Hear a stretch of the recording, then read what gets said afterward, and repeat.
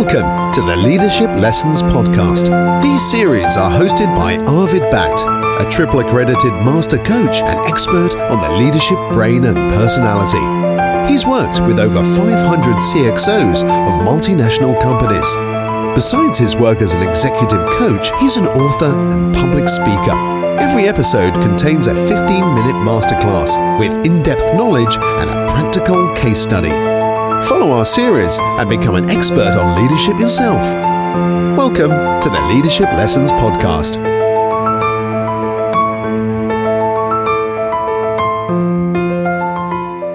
Episode 8, Feed Forward.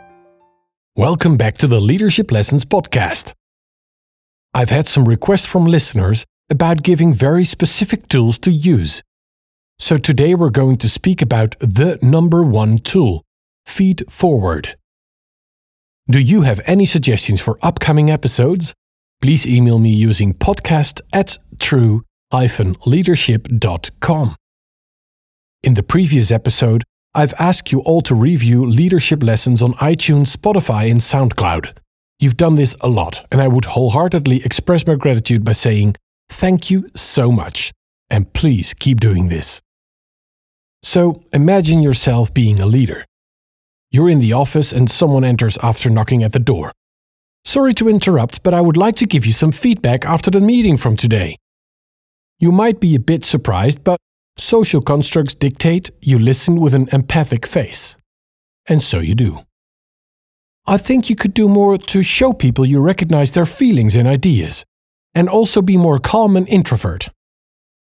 The person in front of you is giving you a little lecture on how you should be. And this, my dear listeners, is why feedback is the dumbest thing on earth. The first thing you should completely eliminate from your organization: communication and life. No worries, I will explain further why, and also give you a working alternative. Feedback is only telling something about the person giving it. It's never based upon anything objective linked to the receiver of the feedback. Sometimes, in a training environment, people are asked to collect feedback. They might ask, "Could you give me some feedback?" And even then, it won't say anything objectively about the person receiving it. Feedback is a social idea that just doesn't work. It's invented by introvert people with a strong need for expressing their feelings and ideas about others. And the fact they're willing to change something about their lives is admirable, but nevertheless useless. Please remember, feedback is a word originating from the world of entertainment and specifically sound engineering. If a microphone is too close to a speaker, a high beeping sound will arise. Getting stronger the closer the microphone is to the speaker. It's not very pleasant. We call it a feedback loop. A sound is repeated until it's repeated on a volume that is unbearable. The same is within organizations. People repeat their own statement, idea, and mental health issues by repeating feedback containing this message to others. But it's all projection. To sum it up, lose feedback. Seriously. After listening to this podcast, eliminate it from your life. But Arvid, I hear you think, you and your strong opinions, why would Feed Forward be so much better? Well, first of all, it's about the receiver. It's about a person that's actually willing to change. The process of Feed Forward is simply explained in steps. 1. Decide on your goal. 2. Ask for suggestions. 3. Listen to them and write them down. 4. Thank people. 5. Act upon them. And 6. Measure if people see the difference. That's easy, right? Well, I haven't invented this. It's a process designed by Marshall Goldsmith, one of the most acknowledged experts in the world. What I did is implementing this process in my daily work, and I also did a lot of research on why it works. Let's walk down the steps in a lower pace. Step 1 is about your goal. If you don't articulate your goals, people will actually give feedback, stating their goals in life. So take control and keep in charge. That's the best predictor of your system accepting the suggestions and turning them into actual behavioral change. So for this example, let's say your goal is to create a bigger support base for your ideas. Because you've seen that your strong drive isn't necessarily shared by others, and this lowers the effectiveness and actual follow-up by people within the company. So you want others to accept and share your ideas. Now state the goal: I want to change my behavior in a way that I motivate people within our company to embrace and accept my ideas. Well, that's a clear goal. And a good one too. Step 2 is to ask people for suggestions. Don't forget to state your goal every time you ask for suggestions. So, my goal is to change my behavior in a way that I motivate people within our company to embrace and accept my ideas. Could you give me some suggestions on how I could realize this? Now, people will always give feed forward.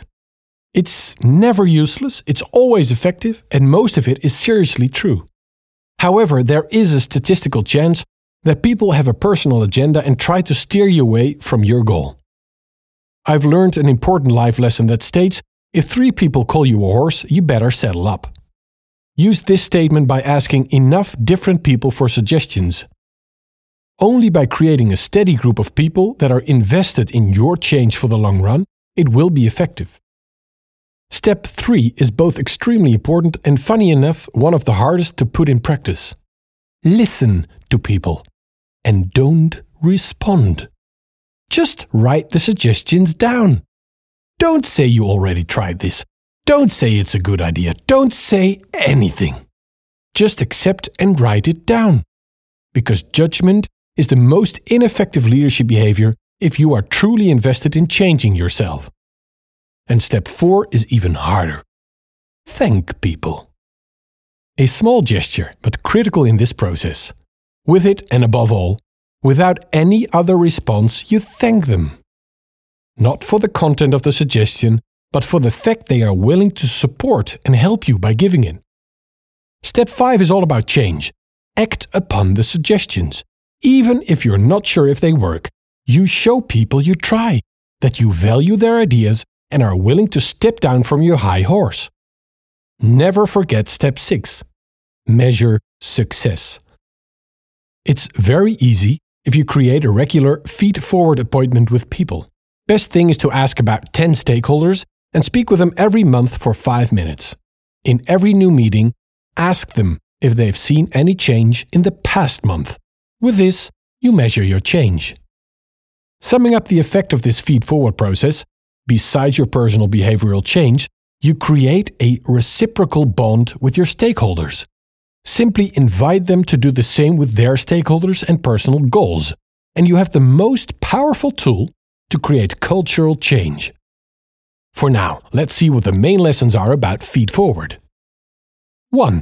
Delete every form of feedback from your organization, communication, and life. 2. Feed-forward is a practical process to support your goals and keep you in charge. 3. The process is linked to stakeholders invested in your change and builds a relation upon reciprocity. 4. Learning the 6 steps is easy, but powerful. Acting upon them will take you some time, but it's the greatest present to give yourself if you truly want to become a leader. 5. Asking stakeholders to use the process themselves as well is the best and most powerful way to work towards cultural change within a larger collective. Practical case study. A practical case study with Ricky.